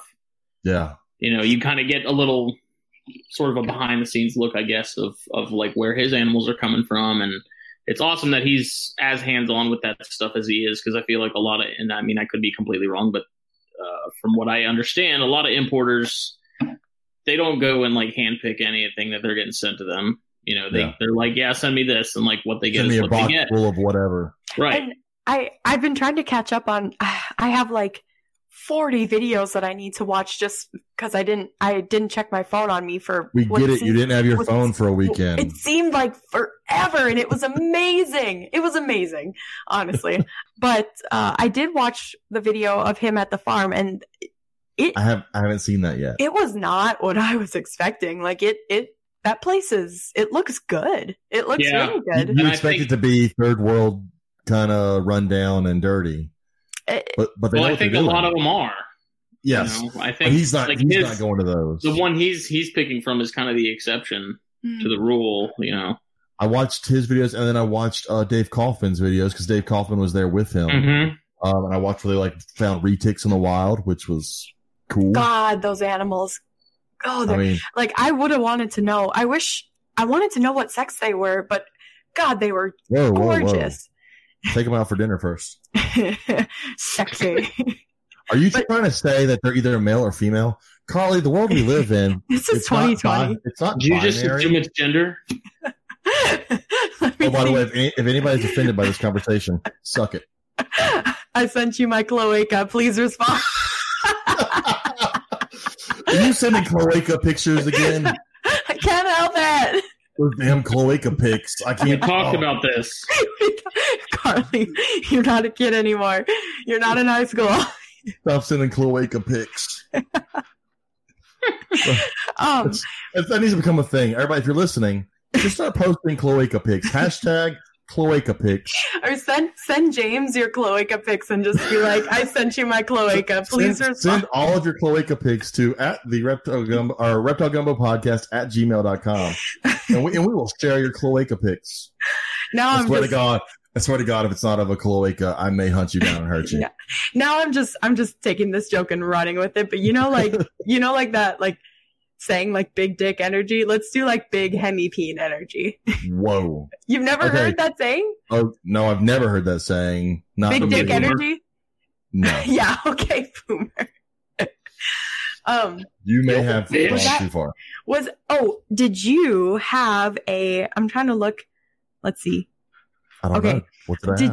Did you have a keeper tip? I did have a keeper tip. Wait, Did get you? us back on topic. I posted it on our Facebook page. I saw that. I know. And I can share the picture with y'all. The one I have is I own racks. I've talked about it before. I own racks, and I love Impure. my racks. I know. I love my racks from seaserpents.com. That's a free plug because seaserpents.com is awesome. I'm not saying anything bad about any other rack companies because I don't own any other racks. I only own them from Chris at Sea Serpents. I don't know if you have any at all, Justin. Not in my knowledge. So many people. Awesome. So many people sing his praises too. That he's like just such a nice guy and so responsive. He's nice. His turnaround time is like 10 days.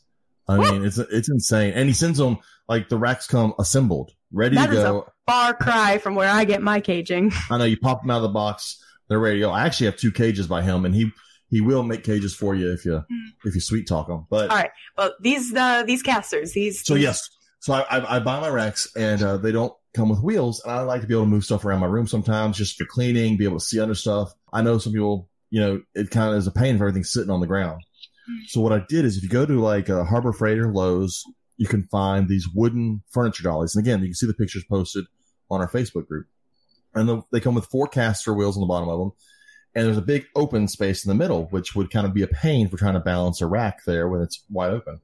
So if you take 3/4 inch plywood and cut it just to that little rectangle, it fits directly in there nice and snug and flat. You screw it down and your racks sit right on top of it. And you now have wheels for your racks to move them around the snake room. And it's an easy, cheap way to be able to organize your snake room a little more. And again, if you don't have racks, then sorry you listened to that tip, but it will help you. I don't know, you put a tank on it for all I care. Yeah. But, that's really cool.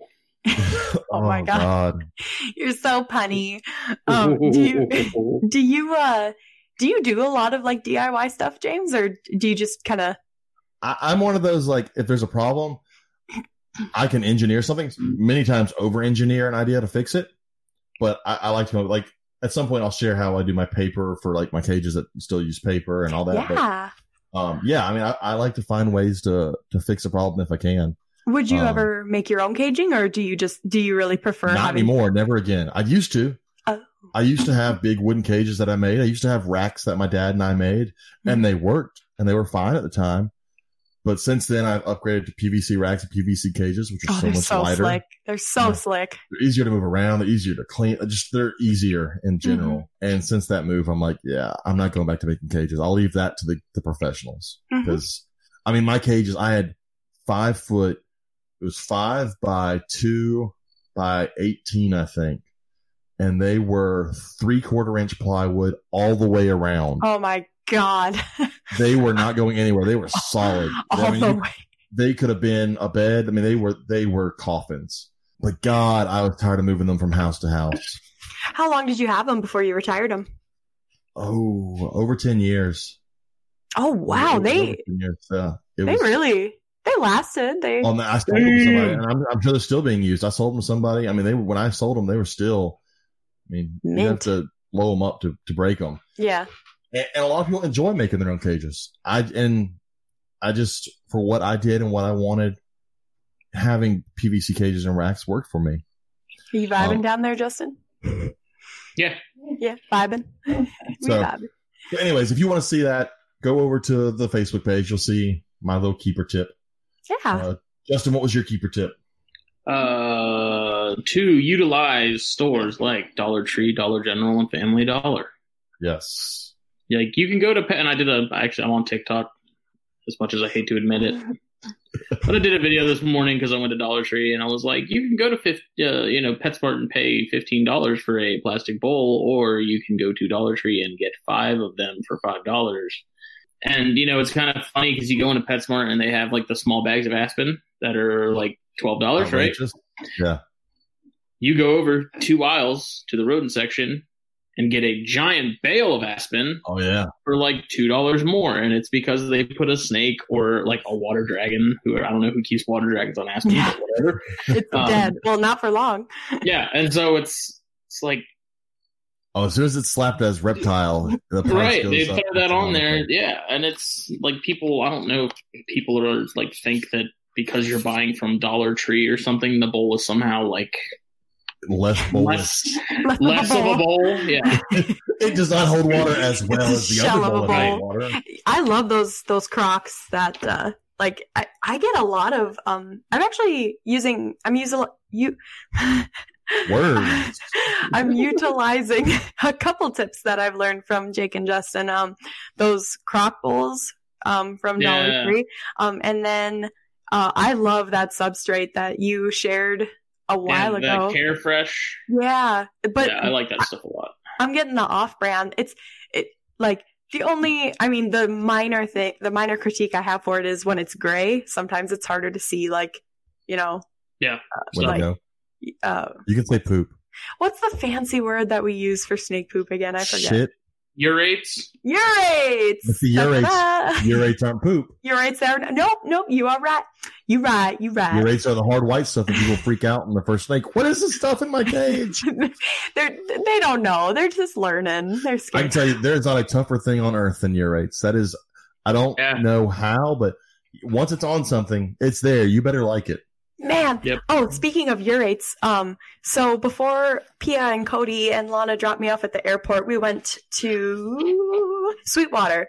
No, we went to, I think, it was newer because Pia had said that they'd never been to it. But, you walk around and there's a bunch of really cool species of birds and bugs. And anyway, so because they were just like, you're in Florida, you haven't seen an alligator, you're going to see an alligator before we leave. And it was only 15 minutes away from the airport.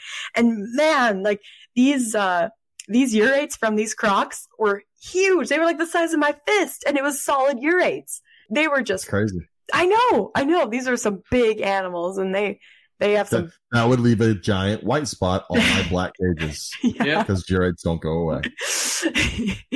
But yeah, I also know you use those stores for your greenery. You've talked about that before for your Walmart has their little section. I get, they have little $5 bundles of ferns that are pretty big, actually. Yeah, those you have some in your Boiga setup, right? Yeah. Hey, speaking of, are they? I might be mistaken. I couldn't remember. Sometimes I think I know these snake facts, but they're actually just fever dreams that I've made up, facts in my head. Carly has a lot of weird dreams. Yeah. If we ever had time to break down her dreams, oh my God. Holy Hera. That would be a baffling document. And they don't, and they're not all good ideas. Next time we'll delve into her idea on what was a good tattoo idea because of a dream. Oh no, please no. I would do. Please no. Cliffhanger. All right, keep going. I'm scared. I'm gonna go under. I'm gonna go undercover now. You'll never ever see me again. We can't see you right now. You won't turn your camera on. It's because I look like a bag of smashed assholes. Okay. But our Boiga, will they eat each other? Yeah, some of them will. It sounds like Cyanea in particular, from what I understand, are kind of the worst of the bunch. But I wouldn't be surprised. I mean, they're kind of a lot like racers. If they could fit it in their mouth, they're probably going to eat it. Oh, okay, yeah. Do racers? Will they eat each other? Really? Yeah. Racers will eat freaking anything that moves, man. That's crazy. Cray. Things are a pain in the ass. I don't even bother trying to catch them anymore. Whatever. I have a meager, humble keeper tip. When I'm cleaning my snakes and I don't feel like putting them in a tub, I just put them on my shower rack. They don't go nowhere. Jake had one of those. Jake did something like that. He took one of those drying racks, the ones that fold out. Yeah. Throw his carpet on there while he's cleaning. They love it, man. That means you don't own a corn snake. Throw a corn snake on one of those and see what happens. Yeah, no, I have a corn snake and I have to watch him. I move swiftly and efficiently. I would like to think so. My ball python, I'll put her up there and she'll be the whole time she'll be like, I am going to die, so she's not going. What are you doing to me? Yeah, but I would not obviously if I've heard that before though. People doing that, putting them on a rack or something, especially if you have like green trees. Mm-hmm. Yeah, you could just take that perch out and set it on something. Yeah, and then... they don't go anywhere, man. They just tuck their head into their coils. They're like, I mean, my Cowl King, I put her in a little tub because she's so scared and she's so. She's just a little flying. Spazzy. But yeah, very twitchy, very defensive. Yeah. So I also saw for Justin, you had chondro progression on Parkland Chondros. Yeah, so Greg Waltz posted. I think it's a chondro that Frank Gatton produced, and I don't know. I should probably show it to you, huh? I think I should send it to you so you can see it. Yeah. What are you guys talking about? It's a green tree progression. Chondros, they're little green snakes on a stick. They're not ringing a bell. They suck. They're horrible. They suck. I'm sending it to. I just sent it to Carly. I'm sending it to. Oh, I see how it is. He likes me more. Suck it. Maybe I'm not. Let me see. No, I mean to you.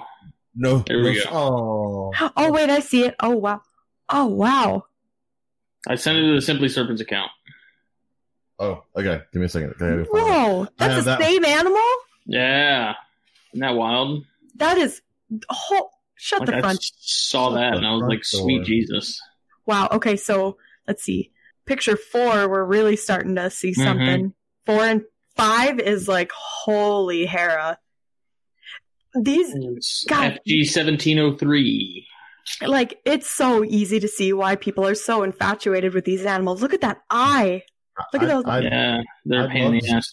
I'd love to see it, but James. I don't see it anywhere. I messaged it on Instagram. To Simply Serpent. I don't ever check Instagram. I need to do it more. I wish I had a partner that would post stuff on Instagram. That'd be helpful, you know. I don't have anything to say to that. Just so I didn't feel like I was doing everything by myself, you know. I try to guilt trip Jake all the time. It doesn't work. Hey, you knew what you were getting into. It doesn't work with Carly either. And I was so clear. I was just like, dude, I just want to let you know, like, you're gonna be like the horsepower behind this. And he's like, yeah, it's okay. And now here we are. I'm gonna assume that it's an awesome looking snake. I can't find it anywhere. You can't? So. What? Here, no. I'm holding on. Wait, okay, just go. I've clicked on every social media I have. Okay, but go on Instagram, go on your Instagram app, and just look up Parkland Chondros then. That seems hard. No. All one word, no underscores, no periods, none of that. Nice logo. Yeah, I don't know who did that logo, but it's awesome. So which one am I looking at? That's clean. The dark one? The second post from the top. The red one? Yeah. Whoa. Yeah. Holy crap. I know! Why do the rest of them all suck and just turn solid green? This thing's awesome. Yeah, I badmouthed Conquerors there. This one came from a ridiculously good pairing. Man, that thing it goes from red to like. Look at picture 5. Marbled. Like that. Are the parents? Let's see. I like 7. I'm gonna go. Those yellow dots that stick out in the blue. All right, so look, if you're listening to this, I know it's kind of annoying because we're talking about a picture on a podcast. Go to Parkland Chondros on Instagram. On Instagram, and if I can figure out a way, I may share it on our Facebook page. But it's awesome looking. It goes from a red baby to it's indescribable. It's this marbled look. It's crazy. Yeah, I'm looking him up on Facebook. I don't think he has a Facebook. But there's. He's on Facebook, but I don't think he has a Facebook page. Yeah. Seeing pictures of like the sickness and stuff like that. It's kind of along those lines of just. It's hard to explain. Swap out the black for like blue. I'm into that. Teal. Yeah. I'm really into that. That really. Let's see. Yeah, that whole clutch was just absolutely insane. RC 1605 Dream Baby, Mighty Blue, paired to Bluebird, Grasshopper, Sarong. Wow, that's another thing. Breeders with all these names, like for their animals. None of my animals have names other than like 2. I like when like Joe and Melissa are naming some of their like long-standing breeders and I need to give them names. Let me name them. Let me and Joe name them. My daughter will name some of the snakes, and then she'll like refer to it by name. I'm like, what snake are you talking about? It doesn't have a name. Oh, I named it. What? I don't. So yeah, mine was like mine wants to name one of the yellow neonates Verdi. I'm like, that is the most basic thing you could do. Aww. It was like, we can name it anything but Verdi because everyone has a yellow chondro and they name it Verdi. Like, come on. Oh, just let her. She's only young. They grow up fast, Justin. Remember that. Yeah. Says the person without a kid. Right. Or any plans to ever have a kid. I will never. Oh my God. Go watch Peter Pan 1,000,000 times and see how much you enjoy it. Go watch Frozen. No, I like Frozen. Thank you very much. I would rather watch Frozen than Peter Pan. Have you guys seen the second Frozen? I've not yet. Thank God. I actually want to see it. I do want to see it. I see it. I think my daughter went and saw it in theaters without me. The nerve. Oh, the nerve. Take my eyes, but not my trip to see Frozen 2. All right, so we went into all that. It is now Carly's big moment. Fuck, I was hoping you'd forget. Oh no, I'm not forgetting about this. It's Carly's animal fact of the week. Because again, Carly has animal facts of the day, and not everyone else gets to enjoy what I get to enjoy on a daily basis. Better be a good one. Shit, except this past week. Because I haven't. Okay, let me pull something. You're letting listeners down. It's only their second episode, and you've already been like, forget y'all. I'm going to pull something out my ass right now. Let's see. Trying to think. You didn't learn about any animals this past week. Of course I did, but pick one. Okay, so praying mantises, their breathing hole is next to their butt. I think it's like, no, I was going to say, I thought it was like that for crickets, but I think crickets actually breathe through their feet, if I'm not mistaken. Their peats? I didn't know that. I don't know. Let's see. Fact check me. Fake news. Praying mantises. So you're saying praying mantises are butt breathers? The butt breathers. So the moment they fart, they're breathing in their farts. Oh my God. Could you imagine how horrible that would be for humans after they eat Chipotle? Just people passing out and throwing up everywhere. We are losing. Right. Stop before we lose any more subscribers. No, see, that's something everyone can connect with. Everyone's had Chipotle and then regretted it about 30 minutes later. Let's see. When I was on my layover to Florida, I was listening to a podcast about praying mantises. Oh my God, I almost forgot what we were talking about. Praying mantises. And that's that was the main thing. All the interesting things I'm sure they said about praying mantises and the amazing creatures they are. Yeah. And how they survive. And how the one thing you remembered was their ass is next to the breathing hole. Millions of years of evolution millions of years of evolution to get to what we know about praying mantises. I have another one. And praying mantis farts go right into their lungs. That's what you got. They can turn their heads 180 degrees. So they're owls. They're owls that can breathe their own farts. Owl bugs. Owl bugs that breathe their own farts. Conspiracy confirmed. Are praying mantises owls? The burning questions you've been wondering your entire life. Hey, based on they can both fly and they can turn their heads all the way around. The only way you can tell they're different is praying mantises can breathe their own farts. You heard it here. Look, that's factual. Carly said it. Have you guys seen that video? Have you guys seen that video of, I think it's just called Praying Mantis Skateboard Accident? No. Can you please look here? Can I bring it up? How do you? Okay, I'm going to do share screen. Okay? You have to turn on your camera to do that. No, I don't. Okay. I'm going to do share. Okay, can you guys see me? Or see me? Okay, no, can you? Here, there it is. Whoa. Look. Hold on. Okay. Okay, so for everybody out there listening, we are now watching Carly search YouTube. That is what God knows what's going to pop up on that YouTube. That is what this is evolved. Oh my God, look at Carly's search history. Jesus, Carly. Oh no, my nudes. Praying mantis. You can put what? Where? Oh no, you really gotta delete that. All right. Y'all ready for this? That's not what you do with a DiGiorno pizza. That's how they make donut holes. Shut up. No. Okay, so what you missed? Oh my God, it's a horrible video. Why would you? All right, so it was a guy on a skateboard. I'm gonna paint this beautiful picture that Carly just ruined. So we went through a great moment of learning about praying mantises and their fart mouths, and then she decided to show us a video of a praying mantis on the end of a skateboard, and a guy is going along, and also the praying mantis decides it wants off the skateboard, so it jumps in front of the skateboard and lands on the ground, and crunch. Angel of death, take me now. And we get to see a dead praying mantis. That was Carly's great video. So if anybody wants to see that, don't. Now I can cry myself to sleep tonight. Oh my god, it was so... But you guys again. As you listen to Carly laughing about a poor innocent little animal dying. You guys need to shut the fuck up and just listen. Just like the despair in his voice, just no. And you laugh at his pain. This is how we know that sooner or later, Carly will kill people and bury them in her basement. Let's go make some skins out of some boots out of the skins of innocent defenseless baby seals. It's a baby seals. Carly may never have kids, but she will have some in her basement. Yeah. Define have kids. He's throwing off a skateboard and running over. Okay. Stand on the edge. Stay on the edge. No. Yeah. I'll have a kid be like, do it like the video.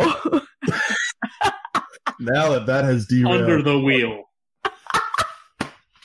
I'm so sorry. I think we're going to end our podcast on Carly's dress up like a praying mantis and get under the wheel.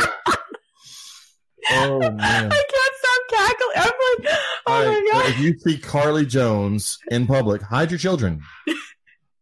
And praying mantises. Also, hide your wife. Snatcher. Hide your praying mantises as well. If she comes at you with a skateboard, just run. Just run. Be suspicious. Oh, man. You were. Oh, my God. I need to go to the bathroom. Well, please don't do that right now. Let us get through this, and then you can go do whatever you got to do. Okay. All right, so. Thank you so much for coming on, Justin. Yes, I really anytime. Thank you for being part of our weekly train wreck. Mm-hmm. At some point, I did tell Jake, I don't think he remembers that I talked to Jake. He was at Carpet Fest. If it was over the weekend, I guarantee you he doesn't remember it. But he wasn't really at Carpet Fest. What was he really at? He was there in body, but... The lights were on, but no one was home. Here's a fun fact. This is the way you'll know that Jake did not listen to this podcast. So let's just say Jake enjoyed Send me a cloaca pic. Or cloaca pic. Cloaca. Different side of the snake. So Jake enjoyed himself at Carpet Fest very much. And by the end of the night, was not overly aware of what was going on. And he would every now and then just fall back on the table and lay there. Oh, no. He couldn't stand up. Really? Well, they had been playing cornhole. He's like a fainting goat. So he had these bean bags. And so I'd pick up a bean bag and I'd hand one to Billy and I'd keep one in my hand and I'd chunk it at his nuts. And then Billy would chunk one at his nuts. And then Jake would stand up and yell at Billy. And I never got in trouble. This happened like 3 times. And so Jake has no idea I did this. I love it. I'm not sure he remembers it happening, but he has no idea I did this. You guys, now he can't have kids. Are you proud? Yes, that's probably actually a good for the thing. better. But it'll be a fun. It's a fun social experiment. Don't tell him. Let him see if he listens to the podcast and figures out who threw beanbags at his nuts. I have a fun fact too. Carly cheats at Battleship. No, I don't. Justin Smith. No, it was the. If anyone cheats, it was you, my friend. It wasn't me. Yes, it was. Yes, it was. You know what? She was moving her ships. No, I would call out. I had a hardcore strategy. I wasn't. Okay. I looked. Hold on a second. I looked. So I had these bald spots on the board. So I would put a few pegs in there. Nothing. No. And so I kept doing this, and I'm like, why am I not hitting any of her ships? They're all there. I swear to God, she's moving them after I've cleared a section. She's shifting it down to the bottom of the board. So I'd go and aim for somewhere at the bottom of the board. I'd miss, so she'd go move it to the top. No, I wouldn't. You got it. And you know what? Carly cheats at Battleship. Oh my God. No one's gonna believe me. People are gonna believe Justin. But hey, I'm making this. I believe Justin. I'm making this. Thank you. I had witnesses. So now that y'all know what happened at Carpet Fest, we saw awesome venomous snakes just cut me off. And played cornhole and Battleship. That was the amazing party that was Carpet Fest. She forced me to play too. She's like, "You're gonna go play, or you're gonna go missing out here in the Florida." She brought Battleship all the way from Minnesota, and that's probably the only game that got played the entire. The people at the airport were probably like, "Why do you have this?"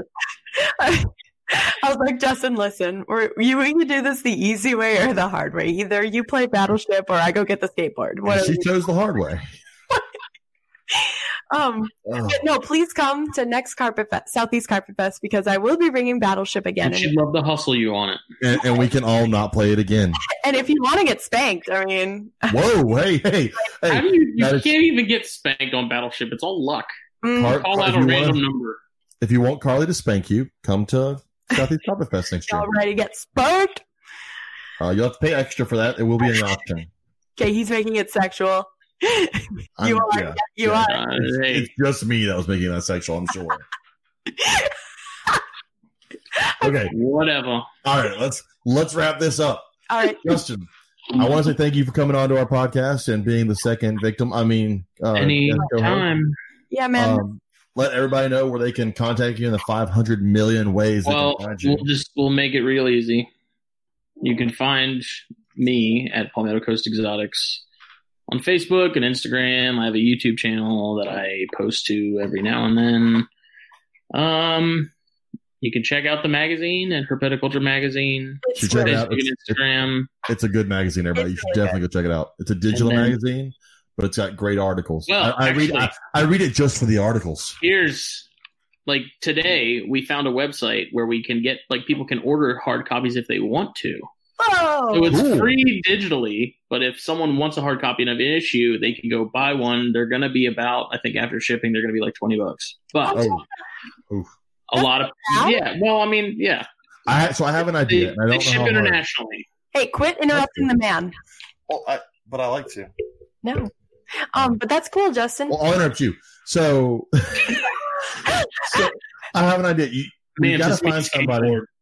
We've got to find somebody who can create you an app, a digital magazine looked into app. it. Yeah, I don't know exactly how all that works. I don't know either. Someone out there knows, and someone out there needs to do it and help you out, because that would be an awesome. Every month it comes straight to your phone on your app, and it's full of pictures, amazing information. It's a great magazine. Y'all should check it out. If you liked Reptiles magazine back in the 90s, you'll love this. And if you love I love to read, and I love... Yeah, I know, because at the auction, you bought every book. 1 million books, you nerd.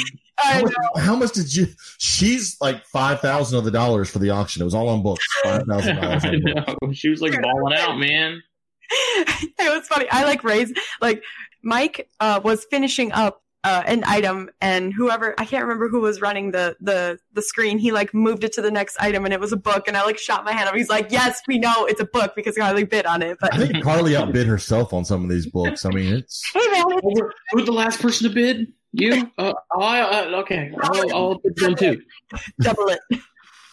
So you and Joe Phelan got into a bidding one. Oh, he beat me, though. He did beat you. He did. It was a Chondro book, wasn't it? He upped me by $45, and I was like, and Melissa was like, I'm sorry. I love Melissa. But no, it's great if you love to read, because it's something that I can get through an article, I can get through the magazine on my lunch break. It's on your phone. Sometimes when I bring my books to work, I forget them, and then I have to come back to work. Can you send me a picture and pop-up version? Because I'm not much on words. But no, it's shut up. Shushes. But no, it's cool. So that's where you can find Justin. I didn't know if you were done, but I am. Okay. You can find Justin doing one of 5 million reptile-related things. And then which are all awesome. Yeah. Thank you for everything you do, Justin. I really appreciate it. I really appreciate everyone who's putting shit out there. So yeah, let's wrap it up. Yes, I do want to say I appreciate everyone that's doing any sort of reptile-related content. Mm-hmm. It's an amazing time to be in the hobby, and your podcast, your magazine are 2 great parts of it. People definitely need to reach out, find those, listen to them, read them. But you're doing a great job. So where can people find you? In the intro, you are Simply Serpents at Insta, Facebook. What are you doing? I'm trying to wrap. Why are you doing my outro? That is my outro. Hi. I'm James Luce from Simply Serpents. That sounds horrible. Let's say bye to Justin. We said bye to Justin. Now let me do my outro. Okay. So yes, you can find me at Simply Serpents on Facebook. You can find us at the Reptile Gumbo Podcast on Instagram, the Reptile Gumbo Podcast on Facebook, the Reptile Gumbo Podcast at gmail.com for email. And seriously, any of those, contact us, give us ideas, tell us what you're thinking, tell us we're wrong. I don't care, whatever.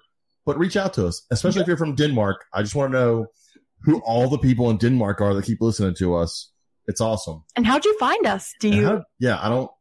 Because I assume that people who are listening to us listen to everything else that we take in. You know, all the other podcasts. We're the bottom. So yeah, you went through everybody else before you got to us. So. I'm so sorry.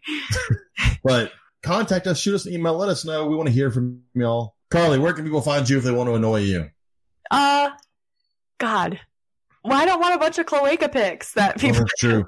Just send your cloaca pics. Send your cloaca pics to the Reptile Gumbo Podcast at gmail.com. I'm Carly. And I'll make sure Carly gets those cloaca pics. Yeah, okay. But no, I'm just Carly Jones. I think I'm Carly Fry on Instagram and just Carly Jones on Facebook. I'm more than happy, and as if you're listening to this now, you probably know I like to talk. So if you want to talk about anything reptile related, I'm more than happy to shoot the shit. So that's it for me. Talk to y'all next week. All right. Later. Goodbye.